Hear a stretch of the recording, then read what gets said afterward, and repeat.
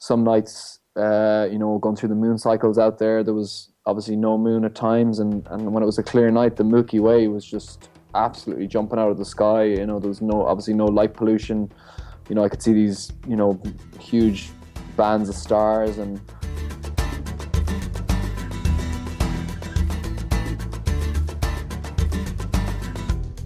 this is the Adventure Sports Podcast, brought to you by 180 TAC. Get out there and have some fun.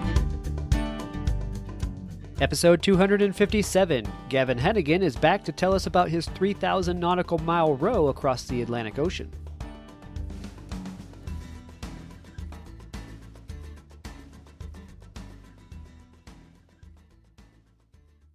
Hey, I wanted to welcome our newest vendor to the ASP Member Deals site. It's B4 Adventure. You guys have heard about this company before on our Outdoor Retailer episode. B4 Adventure makes the Ninja slack line that we talked about. They also make other zip lines and slack lines, so go to the ASP Members site and check them out. You can get a 15% discount.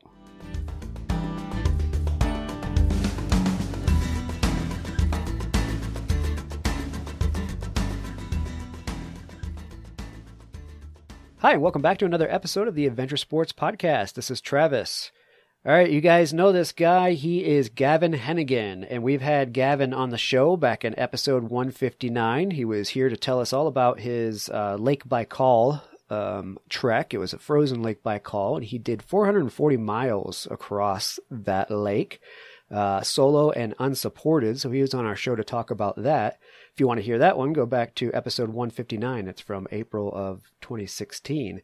But since then, Gavin has been up to a few cool things, and I wanted to have him back on to talk about that, and we will dig into it later, but that was his solo Atlantic row from the Canary Islands off the west coast of Africa to Antigua in the Caribbean. So we're going to dig into that a little bit later, but before we do that, Gavin, we've had a ton of listeners added to our show, so I wanted to go back and kind of revisit what got you into adventure to begin with. So first of all, welcome back to the show and happy St. Paddy's Day to you.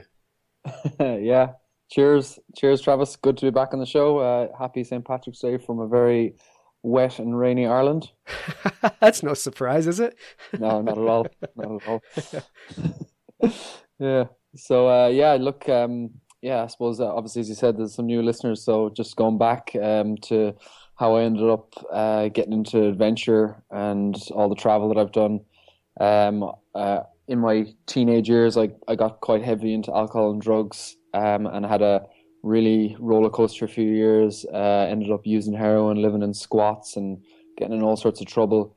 Culminated in actually living in a furnitureless apartment in West London after leaving Ireland for being on the run from getting in trouble with drug dealing, living in this little apartment with no furniture and just sleeping on a mattress on the ground there was no curtains on the windows. I had black bags just blacking out the windows, trash bags as you guys call them, and just waking up in the morning and just getting stoned and going back to sleep again, not even knowing if it was night or day. It was just like a dark little hole. And I remember even hearing the letterbox going as the post came through there, the mail, and just it used to fill me with fear because that was like reality. That was having to deal with life, and I was just so afraid. And it was a really tough few years. But I ended up going into rehab at 21.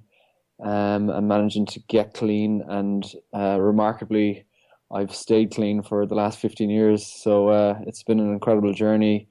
I think after about 3 or 4 months of being clean, there was a friend of mine who was also on the straight and narrow, and he was also trying to stay clean, and we both decided we were going to try surfing for the first time. So he pooled his money together and I pooled my money. We didn't have very much at the time, and he bought a board and I bought a wetsuit. And surfing in the west coast of Ireland is an experience to behold. So we took off down the coast in the middle of November to try this new sport. This is nearly 15 years ago. So it hadn't really been happening in Ireland, and we jumped in and gave it a go. He tried it first, and then I tried it afterwards. Had to of course get into a wetsuit that was full of urine. But yeah, so then just after that, I suppose it sparked something in me, and that was to get out and do more things and try all these sports that I kind of always wanted to do when I was drinking and using drugs. But I just didn't have the self-esteem, the belief, or the drive really, because I was just so battered from using and drinking all the time. So really after I got clean, adventure saved my life really, just in all forms. And I've never really stuck to one thing. I've surfed for many years. I've snowboarded. I've mountaineered. I've mountaineered. I've ultra running. Long treks like we just spoke about there in Lake Baikal. And in the last couple of years, started rowing and got into ocean rowing and managed to just row across the Atlantic just recently. You just like that. You just decided to get a boat and just enter into a race and take a 50-day trip across the Atlantic Ocean. Yeah, not as simple as that, but right. Yeah, it was actually my first rowing race, so I'm quite proud of that. Yeah, absolutely. So, yeah, I mean, you went from these dark days in life as a teenager to kicking it and being 15 years free of it and becoming a rower, obviously, ultra runner, snowboarder, mountain climber, split boarder.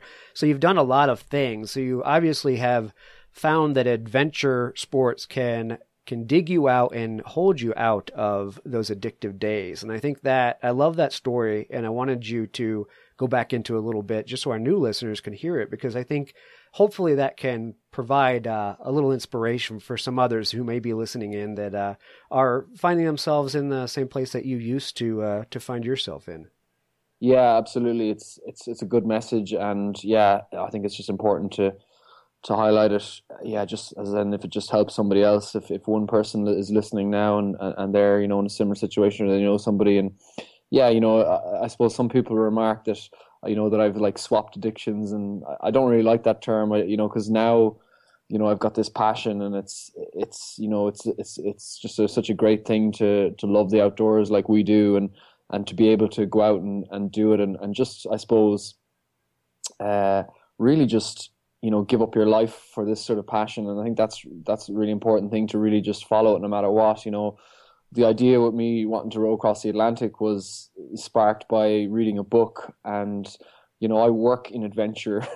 I was a commercial diver. After I got clean and sober and spending a couple of years sober, I went to Australia and I learned how to be a commercial diver. So I spent 10 years, like we spoke about in the other show, working as a saturation diver all over the world, doing like heavy construction at 600 foot, 700 foot in West Africa, Middle East. So I've had this amazing life. And it was all, going according to plan up until probably about 18 months ago, when I was made redundant because the price of oil dropped, and I had all this money saved up. And I was kind of at the point in my life where I thought I probably should do something sensible, like buy a house or, really think about my future. But I did the complete opposite. I actually decided I was going to gamble my life a little bit, and I decided that I was going to buy an ocean rowing boat instead of buying a house. So that's what I did. And I spent, the best part of 18 months learning to row, training to row, and entering this race called the Talisker Whiskey Atlantic Challenge, which is billed as the world's toughest row. It's a race, 3,000 nautical mile race across the Atlantic. It's got solos, pairs, threes, fours in it, and I basically sacrificed absolutely everything to do this race. I just finished it on February the 1st, so not so long ago. Wow, what an amazing feat. So you decided to fund your boat yourself. I mean, most of us looking in would think, well, of course he found a sponsor and the sponsor has provided his boat. But you bought this thing outright, you own it, and this is, for all intents and purposes, your house? Exactly. Yeah. I suppose that's, I saw it as an investment into myself and into my future, and I didn't quite know what that future was going to be. And I think that's an important point as well. I just said to myself, right, well, this is either going to open doors, or worst case scenario, I go do something else afterwards. And I've been trying to do like a bit of public speaking and stuff like that. So I'm sort of just about able to call myself an adventurer as a job title at the moment, because since the row, things have kind of, started to happen. Doors have been opening for me. But yeah, the lead up to it was very tough. I kind of naively assumed that I'd be kind of getting sponsors left, right, and centre. But it was a tough sell here in Ireland, for companies. And I actually ended up funding probably about 90% of the row myself. And but going forward now, I'm starting to see a bit of light at the end of the tunnel, and starting to get more interest. But that stuff takes a lot of time. You need to build up kind of profile, social media, and stuff like that, and get the right connections. So it's starting to work out slowly but surely. Yeah, absolutely. Well, it sounds like you're on your way. Good for you. So Thanks, you had told me on the we did a catch up, a Where Are They Now episode, and you had told me on that episode how this idea was born to row across the ocean. You just alluded to it a few minutes ago, but you were reading a book, but where you're reading that book was down in your decompression chamber, right? So tell me a little bit about that, about the inspiration to decide to row. Yeah, so just to give people a little bit more information, the diving that I did, the type of diving, is I worked in the oil industry, and it's it's called saturation diving, and basically involves going inside a small chamber and then being pressurized inside that chamber, and then living in that chamber for up to a month at a time, and then we go from that chamber into a diving bell, which takes us from the diving support vessel that we're on down to the bottom. We get out, we go to work for 6 to 8 hours, we come back, and we just spend our few weeks going up and down, working away. And then at the very end, we spend up to maybe sometimes 9-10 days decompressing. So to come back from these depths, it takes a long time. It can take usually around a week, if not more. And it's a very kind of small enclosed space, similar to a little boat. And yeah, it's not the nicest place to be, but it earns the money. But I find myself really daydreaming and coming up with ideas and looking for inspiration within that chamber for me to go out and do stuff after I finish work. So, I spent all these years working as a diver, and then I'd, come out and I'd have a couple of months off, and I'd take off to like Alaska split boarding, or I'd be like down in Antarctica, or I'd be doing some crazy ultra race. And yeah, I got this idea to row the Atlantic from reading a book I just picked up in the airport on the way to work. It was a really cool book called Salt, Sweat and Tears by Adam Rackley, and it's about him and a friend who rowed the Atlantic in the same race, but it also gives a really good history into ocean rowing and the first men who did it, and just the full background into it. And yeah, it just really sort of caught my attention, the whole thing, and I had this little kind of spark inside me, and it was like, well, maybe I could do that. And I suppose it was just kind of born out of that little spark that I said, yeah, let's look into this. And I think I signed up before I could really start think it through. And I think I remarked a few times during the year last year, when things were getting pretty hectic and more money was just being spent on various different things I needed for the boat. I said to myself, if I had known about all this beforehand, I probably wouldn't have signed up. But I think that's the essence to adventure. We get this spark, we get this idea to go and do something cool, and we need to just do that, or we need to stay true to that little inspiration. And it's just after that all the fear and the doubt and the sensibilities come in, when we think to ourselves, well, no, I can't do that because X, Y, and Z. And there's always going to be an excuse for the reason not to take on an adventure, and there's always going to be doubt. And like I really try and focus on the inspiration and the spark, and to try and stay true to that. Yeah, absolutely. Well, you alluded to not liking the term addiction when it comes to your adventure, and I completely get that. I like that you choose the term passion instead, but I have to think that, or I have to wonder if there's still a link, with the dark days and the addiction that you dealt with narcotics and alcohol. Do you think that had any role in allowing you to take the jumps and the gambles, the big leaps and the gambles, to do something like buy yourself a boat instead of buy yourself a house, and jump into it before you really know how it's going to end up? Do you think that part of your personality lends itself to that, or do you think you developed that ability because of what you had dealt with, and it's more of a, hey, I want to live life and it's time to invest in myself? I mean, which way do you see that? Yeah, that's a great point, great question. I think it's a bit of both. It's definitely on the side of, look, I've been given this second chance. I didn't slip through the cracks. I managed to get clean and sober. There's a lot of what ifs. Coming from where I came from, I was suicidal just after getting clean, and I didn't really like myself very much. So I suppose, like, I didn't really want to settle for mediocrity. If I was going to get clean and stay clean, I wanted to try and live my life to the fullest. I wanted to try and have all these cool experiences and just keep having the notches there. I think where the addiction comes into it is probably a little bit in the case of that I always want more, and that's kind of tough. Like, I remember remarking that when I got a crate across Lake Baikal, it's funny. It was actually this day last year that I finished on Lake Baikal.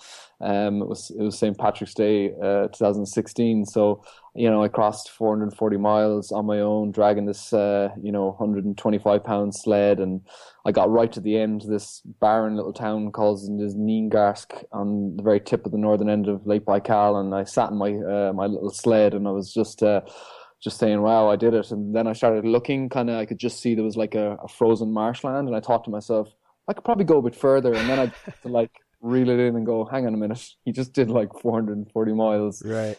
In like a very, very quick time. I actually ran out of food in the last few days. I was eating less than 1,000 calories. It was, I was pretty beat up at that stage. But of course, I was always like, oh, you could probably do a bit more. But so, I recognize that's probably the addiction side of me, and I just got to keep an eye on that. And I suppose it's just about awareness, that I just need to sort of go, okay, you've done enough. Give yourself a pat on the back, and you can plan some other stuff, but yeah, you don't need to do any more miles. Yeah, absolutely. Well, and I have to wonder, I'm no psychologist, but I do not have an addictive personality. I've never, gotten into smoking or drugs or alcohol to the extent that, I'd ever had a dependence or felt like I needed it. But when you talk about getting to the end of your trek across Baikal and looking at the horizon and thinking, I could keep going here, I think we all have that. I have to think that we all have that when we get to the end of such an adventure. And your adventures, I mean, mine pale in comparison, and I still get that feeling like I don't want to go back to reality, so to speak. I want to keep going here. And I don't know if that's an addiction or you're just so in love with what you just did and your time out there and what you've experienced that how could you possibly want to stop it and go back to reality, So yeah, so I don't know. I don't know if that's part addiction or just simply innate in all of us as human beings. Yeah, I think you're right there. I suppose it's just, I remember my father he passed away actually a month before I left, and it was a tough time, obviously just before the row, but previous to that, about a year and a half before that, he was really ill, and he was actually about to pretty much pass away, and he'd all but given up. He had a lot of mental health issues, and he was very bad manic depressive, and he was very, very low, and he actually wanted to die, like, as in that's how bad his depression was. And I remember he didn't pass away at the time. He managed to hang on for a while longer, and things got a bit better. But I remember people saying to me, "Oh, isn't he so determined? Isn't there?" They kind of remarked at his sort of resilience, and I didn't see any of that, in him at the time. I just saw him wanting to go. And what I did see, though, is I just saw life. And I suppose I just took a step back and I really thought to myself, life wants to live. We just see it all around us. You see like a little weed growing through a crack, it's an undeniable fact, philosophically speaking, that life wants to live, and I think for me, when I go out and do these things, and I feel like that I'm tapped into that, and that's the life coming through me. And I suppose if I'm cooped up in an office or I'm doing something I don't want to do, I find that bit is crushed inside me, and I think, yeah, maybe that's what it is with the adventure stuff, that it's that passion's coming through, that life is really wanting to express itself in those forms. Yeah, right. Well, and that's obviously what keeps you turning back, to the addiction to the drugs and alcohol. So, man, I mean, I hope that anybody listening in that may find themselves in a similar situation can derive that inspiration from your story and from the stories of others who have similar tales to to set out, go find your adventure, and and hopefully you too will find yourself on the path of trading addiction for passion. Absolutely. Yeah.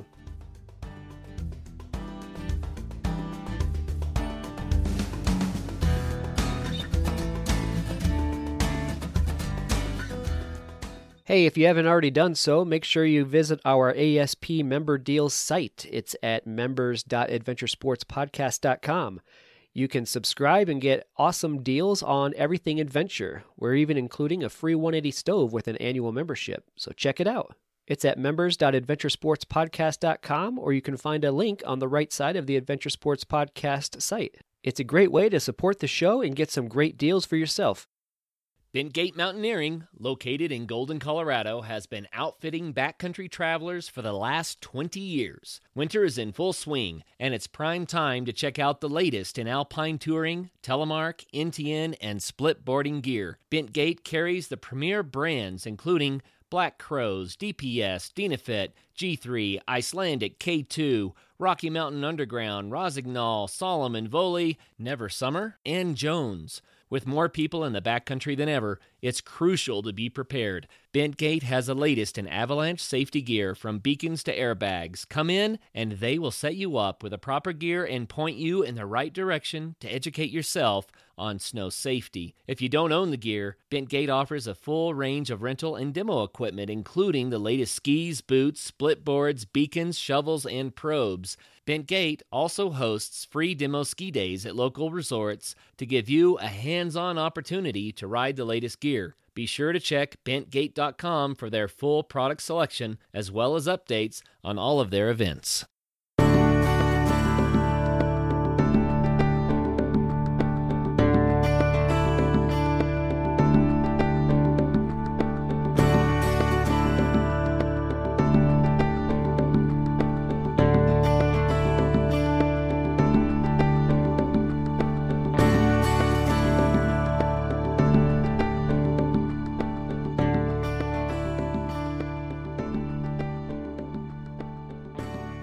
Okay, so you've decided to buy your boat, and you're entering into the Talisker Whiskey Atlantic Challenge. Now, tell me about this race. There's not a lot of people racing in it. I think you had 12 teams, and you had already alluded to there were groups of solo rowers, and then teams of 3 and teams of 4. So tell me a little bit about the race. And where you started, where you ended up, how long it took, and just kind of the whole goal. Yeah, so it's been going on in one form or another since 1997, on and off. Kind of every couple of years is randomly organized, and it's been going on now for the last few years pretty solidly. As there's a company called Atlantic Campaigns that organizes it, so it's starting to really pick up. They used to have it every 2 years, and this was the first year that they had it, yearly, and it's hopefully continuing on. So it's starting to become a bigger and bigger thing.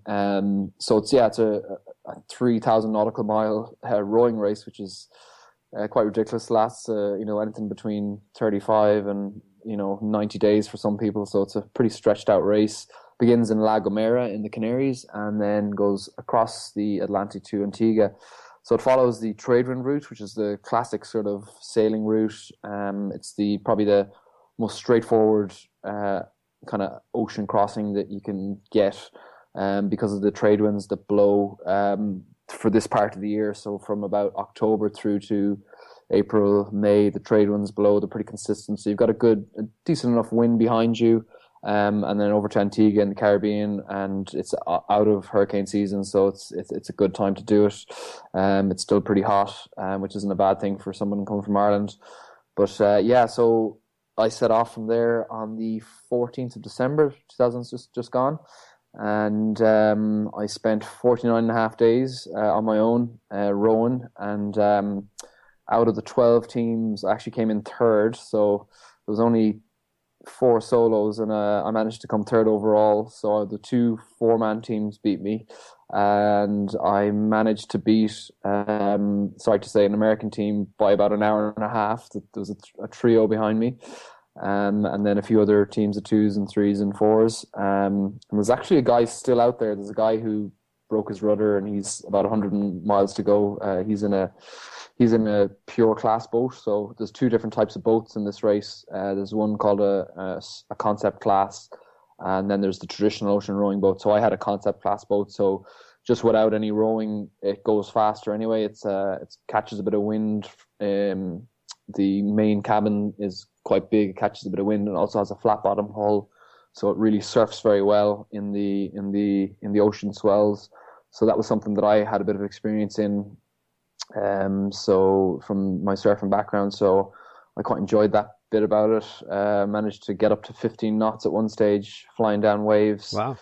Yeah. So yeah, I mean, that's kind of the bit of information on the race, but yeah, it was an incredible 49 and a half days out there. Well, I think it's awesome because you had said, I asked you how long you expected that to take, and you said your goal would be the 50-day mark, and you beat it by half a day. How cool is that? Congratulations. Yeah. Thanks. Yeah, look, it was tough because early on in the race we had a really good start. Straight off the bat, we had some really strong trade winds, and we were absolutely flying for the first sort of week, 10 days. And I was averaging over 60 miles a day. And then I was thinking, oh wow, I'm going to like break 45 days here. And then there was this kind of real funky period in the middle when the winds died down and they came from kind of every other direction. And then we had a lot of currents that kind of came up. So there was, a lot of, there weren't major currents, but you're in an ocean rowing boat. It affects you. Even a 0.5 knot current would definitely affect you. So between that and the weird winds, it slowed me right down. And I actually had a 60 mile lead on the next team behind me, another trio of guys, South African guys, and then the American guys started to really catch up after that. They had a kind of weird start. They had a lot of power issues, and they just had a while to get into their groove. But once they did, they started to really catch. And then I think about 3 weeks from the end, they just every day they started to take miles out of me. And then the winds came back in 7 days from the end, a few hundred miles out, and they were within 10 miles of me by then at that stage. And I spent the last week just trying to hang on, and I managed to hang on. They actually were an hour and a half, 2 hours behind me in the end. It was less than 10 miles. It was a real cat and mouse battle. But yeah, I managed, in that middle period, I didn't think I was going to break 55 days just based on my averages, but things really sped up at the end. And, the reason why I was able to go as fast as those guys, most people just see it as, they've got more manpower and there's only one of me, which is a very valid point, but my boat was a lot lighter. And then when the winds really kick in, what happens is I get a good push when I'm resting, and that makes all the difference, because they have guys rolling 24/7, whereas obviously I have to rest. But I really pushed the boundaries for myself in regards to sleep deprivation out there. I was really on the edge of what was possible for myself. I was probably, some days I was rowing 17, 18 hours, and I was only sleeping 3 hours a night. So I really, really, really pushed hard. And, that last week, I just had to kind of take it up a notch, which I didn't think I could, because I was already pretty beat up after, 6.5 weeks of rowing. And I just, the guys pushed me really hard right to the end. And I actually rowed 14 hours, and the last push was 14 hours straight, because they were really catching me, and I just wanted to try and hang on to that third spot and to break the 50 days. But, so, yeah, it was incredible. They actually did really well in the end, because they were the first trio to row the Atlantic. So they came out of it with that accolade, even though I did pip them. So. Well, that's awesome that you did pull it out and beat them in, because I get it. I get the lighter boat, and it allows you to flow while you're taking a break. But at the same time, I mean, just one guy rowing that entire time in a 14-hour stretch. I'm sure none of those guys put in a 14-hour stretch, and they got to rotate out. But for you can't. How could you possibly let them overtake you? So it just drives you, further and further into it. Yeah, it's just the competitive kind of part of me took over, and yeah, it's because I've been in third place for most of the race. I think it was after the first few days I got into third. So, I kind of thought to myself, oh, I don't want to lose it. But then part of me was like, well, it's okay if they beat you because you're a solo guy. People are still going to respect you. But yeah, look, I just decided to get pretty dogged, and it was an incredible experience to finish in Antigua. We finished at night time, and I remember coming in, and it was just it's very hectic because you're trying to make it into this kind of harbor, this kind of bluffs on either side of it, and you're seeing land for the first time in 50 days, but you want to kind of celebrate, but you're still really focused on the navigation and making it in. And I remember coming in and rounding this headland, and the wind kind of swung around from the other direction, and I immediately got this smell of vegetation and land, which I hadn't smelt in 50 days, and it was a very bizarre kind of blast to my senses. All I could smell was sea air and BO. I didn't wash. Well, I had a few swims, but so just coming in, and then you finish in English Harbour in the south of Antigua, and it's just full of super yachts, and these guys are setting off their horns, and there's just people all around you with shouting and screaming. And my sister was there, and my family and friends, and they'd flown over, and it was just a hugely overwhelming experience. There was a big crowd gathered, and to finish at the dock there and just celebrate with the Irish flag. And I remember stepping off the boat and nearly falling over because I didn't have my land legs. It was I spent all this time on this little unstable boat that I couldn't actually properly stand up in. The boat literally moves around that much all the time that you can't really stand up unaided. So as soon as I put my feet on dry land, I nearly fell over, and I spent the next 2 days wobbling around the place, looking like a drunk person. Yeah, I'll bet. Yeah, you probably have to crawl around a lot.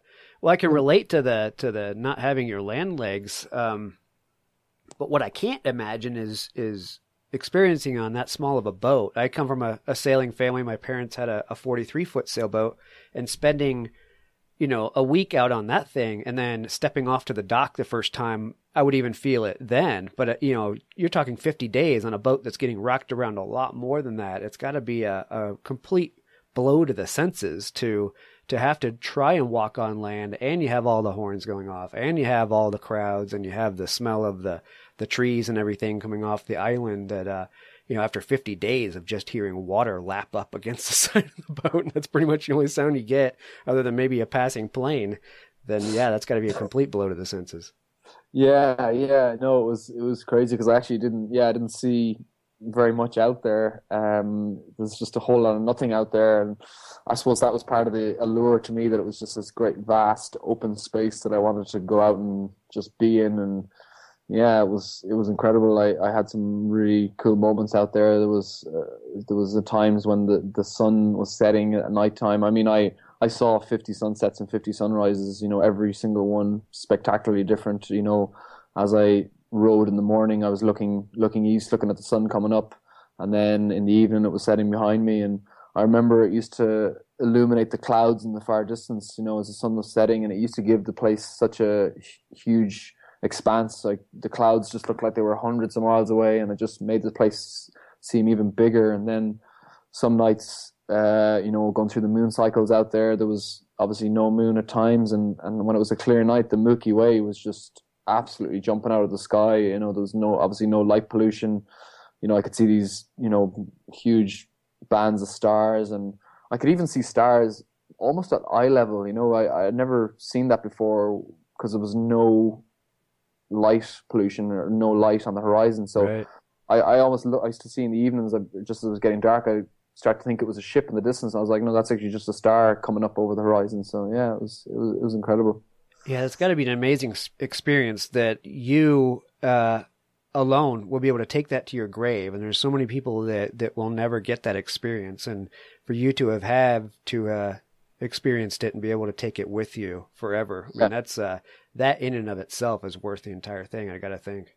Yeah, and that's a good point. That sort of perspective that I tried to have out there, no matter how bad it got. Like I think the whole sort of PR thing with this row is obviously it's the world's toughest row, and a lot of the media that you'll see is all about that. And I think it is tough. Don't get me wrong, it's not an easy thing to do, but I just gotta put this into perspective. I paid willingly to go out there. A lot of people in the world are living hand to mouth, and this is a privileged thing that I'm doing. So really, no matter how bad I think it is out there, I've got my food, my supplies. I've got 90 days of food. I've got my water maker. I've got food. I've got water. I've got a bed. Really, all I've got to do is row, and it gets very monotonous at times. It's boring. It's good, it's bad, whatever. But I suppose it's just having that perspective that, to try and enjoy it and experience it, because I am very, very lucky to be doing that sort of thing. Yeah, absolutely. Well, I did want to point this out because I've already established you're a pretty humble guy and you probably won't bring it up, but I understand that you crushed the previous Irish record of 118 days. So by doing it in less than 50, I mean, that's a huge difference. And you've also set the record to be the fastest solo competitor in the Talisker Whiskey Atlantic Challenge. So congratulations on those 2 points. Yeah, and I suppose, the media definitely picked up on that. And just to clarify as well, I was in the concept boat.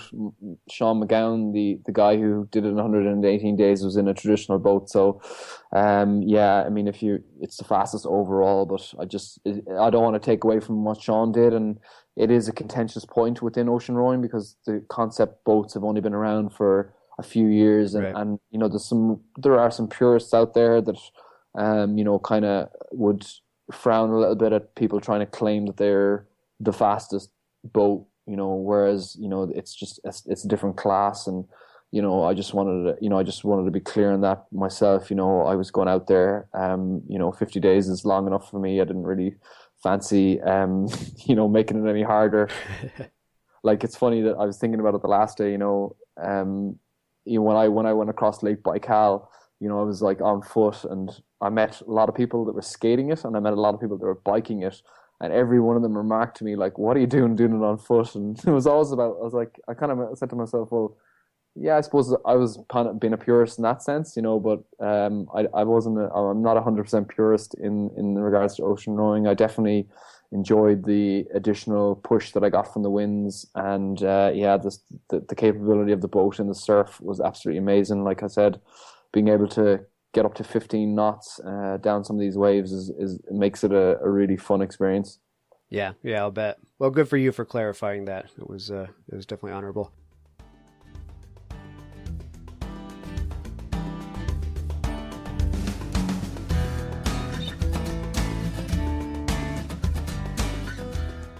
This episode of the Adventure Sports Podcast is brought to you by 180tac.com. 180tac manufactures premier backpacking and emergency products. Whether you need a backpacking stove for your week-long trek on the trail or an emergency stove for your bug-out bag, we have the tools you need. Visit www.180tac.com.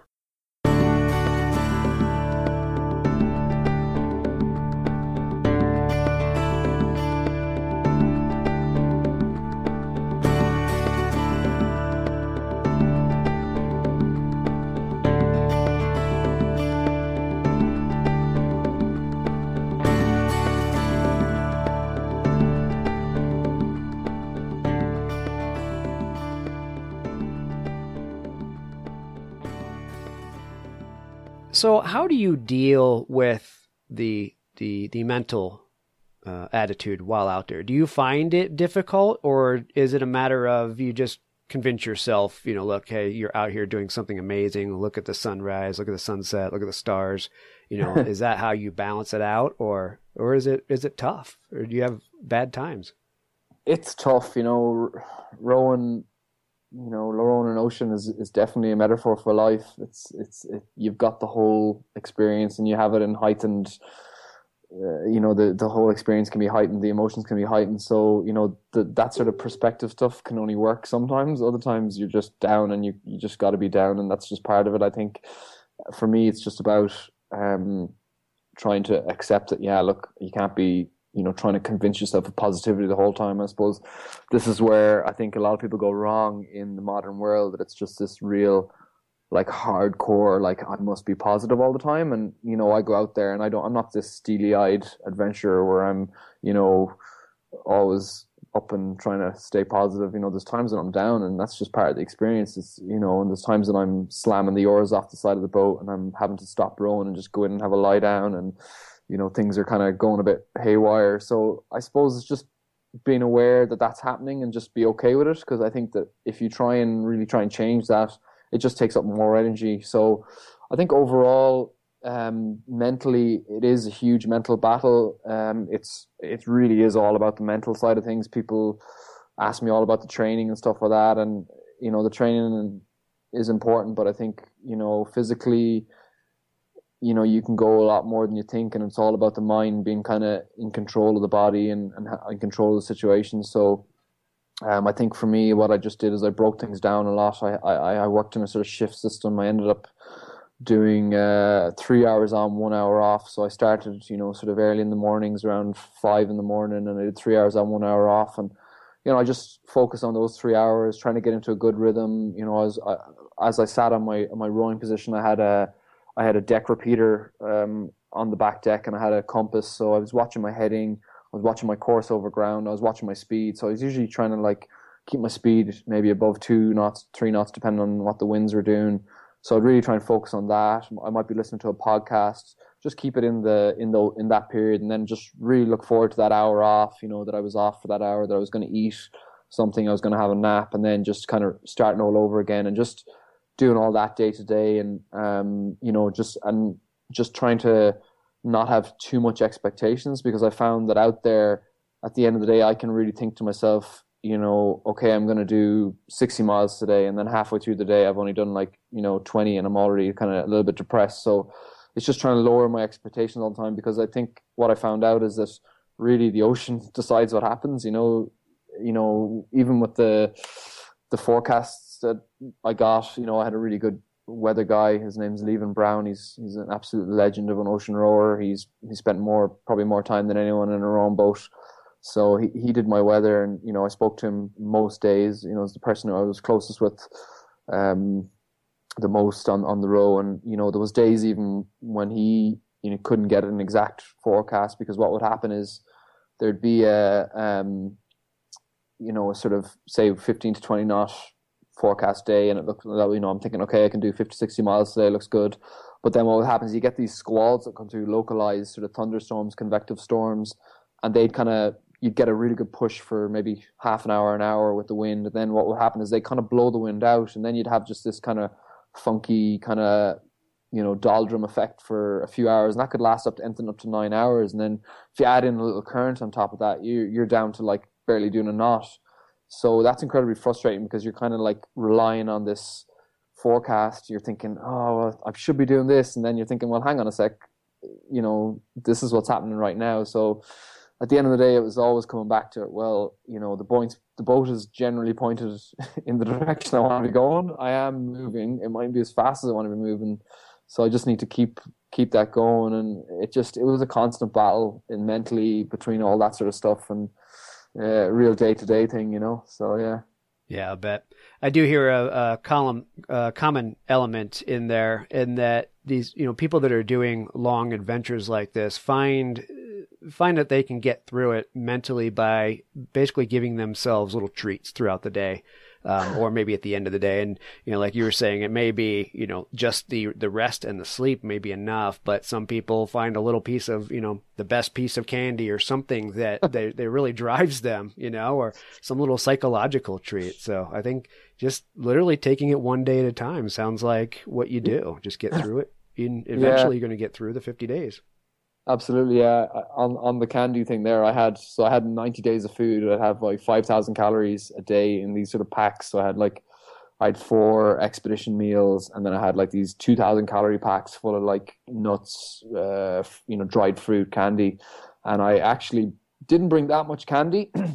I probably bought 15 to 20 big bags of it, and I had it all in these different packs. And I ended up, after about a week, I ended up raiding through all the looking for the as candy because I was just really had that sugar. You know, I wanted that sugar, those sugary things, and you find different bits and pieces. And I had a lot of food. Like 90 days is a lot, so I didn't have to have.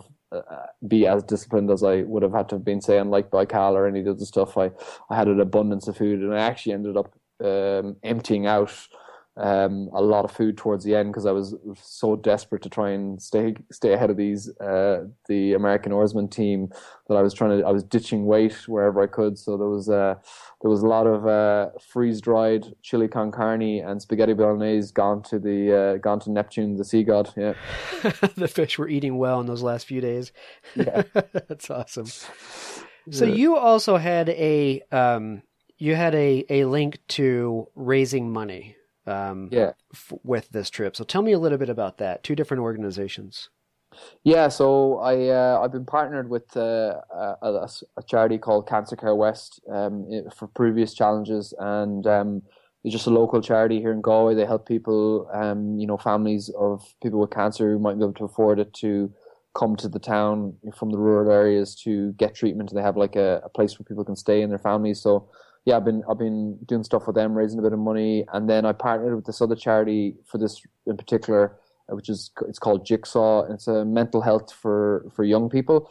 So it's like they've drop-in centers all over the country, and it's just for anyone aged between the ages 16 and I think 20, 23, 24. Just a safe place to come, talk about your problems. If you have a drink problem, just get pointed in the right direction. And it's just a really cool service. For young people, and I didn't have that sort of stuff when I was younger, and I was lucky to not slip through the cracks. So I suppose it fits really well with my own personal story, and I was really proud to be supporting those guys and have them along for the ride, and they've been really great so far, and we are going to be working closely with them in the future. So yeah, the charity side of it's really cool. I didn't raise like as much as I thought I'd raise. I actually was more focused on the awareness, which was really cool. So we got a lot more, through my own story of sharing that, like I spoke about there with you, just the idea that, it's okay to talk to people, and it's really important that I suppose we're responsible for our youth, I had, I suppose you just think like what really went wrong in society that I thought at 19 years old that suicide and alcohol and drugs was a solution. It's really scary when I think of it, because I suppose it's different in American culture. We're a little bit more reserved in Ireland. I think we don't really tell our children that they can do stuff, and I suppose we'd like to take a leaf out of your tree, that it's important to tell people that they can do things. And, I wasn't told anything like that as a youth. I grew up with like quite low self-esteem, low self-worth. And, evidently I ended up wanting to, nearly kill myself because of it. So, and now I've achieved a whole bunch of stuff, all these adventures, which is cool. But, I didn't think at the time that was possible. So I suppose now it's about, trying to pass that message on just to young people that, so much is possible, be it, whatever it is you want to do. It doesn't have to be all the stuff that I do. Yeah, absolutely. I think the awareness is the most important thing. And I'm glad you brought it up. I just interviewed a guy that he had similar problems with drugs and alcohol in college. And he finally kicked it, and he wanted to give back to the organization that helped him through it. So he rode a 50cc scooter from Colorado all the way up to Alaska, a 4,600-mile ride on a little tiny scooter. And nice. His goal was the same thing, to raise money, but also to raise awareness and let others know, kids know that if they find themselves in these shoes, that there are places they can turn and they can talk to people about it. And I think that's so important, because you're right. There's a big part of society just wants to keep things secret. And, we're the same thing over here. People just don't talk about it. And I think a lot of people think that they're alone in their struggle, when if they just open their eyes and talk to a few people, they'll realize there are a lot more people around them that are also dealing with the same or similar struggles. And that's all it takes, is just talking a little bit. Absolutely. Yeah, that's really cool. I like that. Yeah. So let's talk about the plans to row back. Now, a few listeners thought maybe Gavin has it reached his pinnacle of this. He's actually sending his boat, Dorian, I think is what you call it. Actually, we pronounce it. It's a tough one. It's an Irish. It's actually the name of my niece, and yeah, if you look at it, you wouldn't think it's pronounced Durin, but that's how it is. Durin. Okay, yeah, I was going to ask you where it came from. So you're sending the boat back to New York City, and you have plans to row that back home to Galloway again. Yeah. And so that's this coming up in June, pretty soon here. So why? Yeah. I mean, it's just a matter of I got this boat, I got to figure out something to do with it, or is there more purpose to it? A little bit of both. I think I had the idea to, I suppose, row home would be the term, and to come back to Galway. Just had it, before I started, and I didn't say it to anyone. I was like, oh yeah, I can't really tell anyone, this is a bit crazy. And then I said to myself, right, well, let's just kind of deal with one side of the Atlantic first. So, I kind of was halfway through the row, and I kind of asked myself the question, would I be up for doing it? And I kind of was like, yeah, I'm kind of enjoying this experience. And I said, yeah. And then I waited until like a really bad day when I had bad sort of wind direction. The waves were smashing me in the side of the boat. I wasn't really getting anywhere. I was just kind of getting knocked all over the place. And again, I asked myself the question, and it was still a yes. So I was pretty much decided sort of about halfway over that I was going to ship the boat from Antigua to New York and row her across the North Atlantic. And I suppose for me, it's just a really, really just seemed like a really cool, adventurous thing to do. It just, so the history of ocean rowing is that the two first Norwegians, Harbo and Samuelson, rowed from Battery Park on the tip of Manhattan, and they ended up in the UK. To Isles of Scilly back in 1896. So it's where it all started. And then there's also another meaning aside to it, in that there's huge connection with Ireland and New York, and particularly Battery Park. It's where all the immigrants came ashore. It's where the famine ships came ashore. And I suppose I'm just going to draw that line a little bit, and then obviously coming back to my hometown where I'm from, the North Atlantic. I grew up on these shores. I swim every day, even though the water's freezing at the moment. I wouldn't call it a swim. I jump in. The water's probably like not even 40 degrees at the moment. But I go for a dip in there. Like I surf. I've rowed all around these coasts and stuff. So it's just a huge kind of meaning to me. And for everyone at home, it's really cool as well. Obviously, it's a little bit more tangible, me coming directly back to Ireland. So. Yeah, it's to do it in 12 months as well, to row both ways in 12 months is kind of ridiculous. It's been done before by a French guy. But yeah, the North Atlantic is a whole different beast altogether. The trade wind route has been rowed, I think, 130 odd times solo. The North Atlantic route has been rowed 15 times, so it's drastically different, and that's because obviously it's a lot stormy up this side of the ocean. This is where the low pressures generate. We've got one rolling through right now. We've had sort of 40 knot winds today, and the seas are pretty big. So yeah, I mean it's a different ballgame altogether. Then you've got the added extra of coming off the sort of the Grand Banks. There's all the fog there. There's the North Atlantic drift coming from the Gulf Stream. There's like eddies of current there and stuff. So it's definitely a tough proposition, and the fact that I've just got off the ocean to go back out there is a little bit daunting, but I'm definitely up for the challenge. Yeah, it should be pretty exciting. I did interview a guy by the name of Peter Bray way back. Yes. Peter was back on episode 93, I guess, and he had rowed over from Cornwall, so I take it you're familiar with him. Yeah, I did listen to that episode. I forgot to tell you, I had a ton of these podcasts. So I listened to them on the Atlantic, so You've been in my ear, buddy.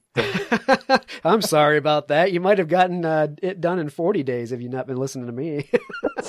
Yeah. No, I definitely used plenty of the episodes to get me through different shifts here and there. So good. Thanks for that. Glad to hear that. You wouldn't be the only adventurer out there that we've interviewed that we find is out on their next adventure, listening to more of the Adventure Sports podcast. So I'm glad you said that. Thanks for the plug. But anyway, back to the Atlantic. Yeah, he had met up with a massive storm, and I guess that time he was coming over, and you could probably remember the story better than I. But he was coming over and met up with a massive storm with other crew members, and ended up having to save a guy after the boat had overturned. But yeah, I guess it can get pretty nasty up there by comparison. So I hope you are safe and things go well. I can't wait to follow this one along. Yeah, I'm kind of upping the safety. I'm bringing an extra rudder. I'm bringing a third set of oars. I've got 2 sea anchors, which are these giant parachutes that you drop into the water, and they come out. You let them out like on 70 meters of line, which stops you from going backwards in the middle of a storm. So you can kind of hang off this sea anchor in a storm. So yeah, I'm taking lots of additional stuff. I'm putting in an extra solar panel and an extra battery because there's less sun up this side of the Atlantic, as I well know. So yeah, just extra bits here and there, and just trying to be as safe as possible for this return route. Okay, good. And this one is completely solo. You don't have any other racers out there. There's no a boat, just kind of checking on things. This is just you heading back to Galway, right? Yeah, so it's completely solo, unsupported, unassisted crossing. So yeah, like I'll have a weather guy again, and hopefully I'm looking to get some support around New York. My boat's going to be in Liberty Landing Marina, just on the New Jersey side there, just a stone's throw from Manhattan. So yeah, big shout out to all the American listeners to come down and see me off maybe. Yeah, and hopefully the end of May around that time. Yeah. Oh yeah, absolutely. Well, guys, go follow Gavin. He's got his website up now. It's gavinhennigan.com. It's GavinHennigan.com. He keeps you up to date. He's got a blog there. Of course, all the social media, you can find him as Solo Gav. It's SOULOGAV, and you can find him on Instagram, Facebook, and Twitter by that name. Go follow him. Keep an eye on what he's doing. If you're around the New York area, run down to Battery Park and help give the guy a good American send off. It's going to be an amazing trip, and I can't wait to watch you do it. Yeah, absolutely. Thanks a million. Yeah, and definitely. If any American friends, adventure friends are there, definitely come see me. Yeah, for sure. Absolutely. All right. Well, good deal, Gavin. I wish you all the luck, and be safe out there, and we will follow along, and we will root for your success and your quick return to Galway. Excellent. Thanks, Travis. Great to be back on the show. Thanks for your time, and again, happy St. Paddy's Day. Nice one. Same to you. All right. Hey, if you've been enjoying the Adventure Sports Podcast, do me a favor, go over to iTunes or Stitcher and leave us a rating and a review. It always helps. Join us on Twitter, Facebook, and Instagram as well. And if you're not yet a member of the ASP Member Deals site, go check it out. It's members.adventuresportspodcast.com. It's a way for you guys to help support the show while you're getting great content, but you also get some great deals at the same time. So check it out. Thanks for listening, and until the next episode, get out and try something new.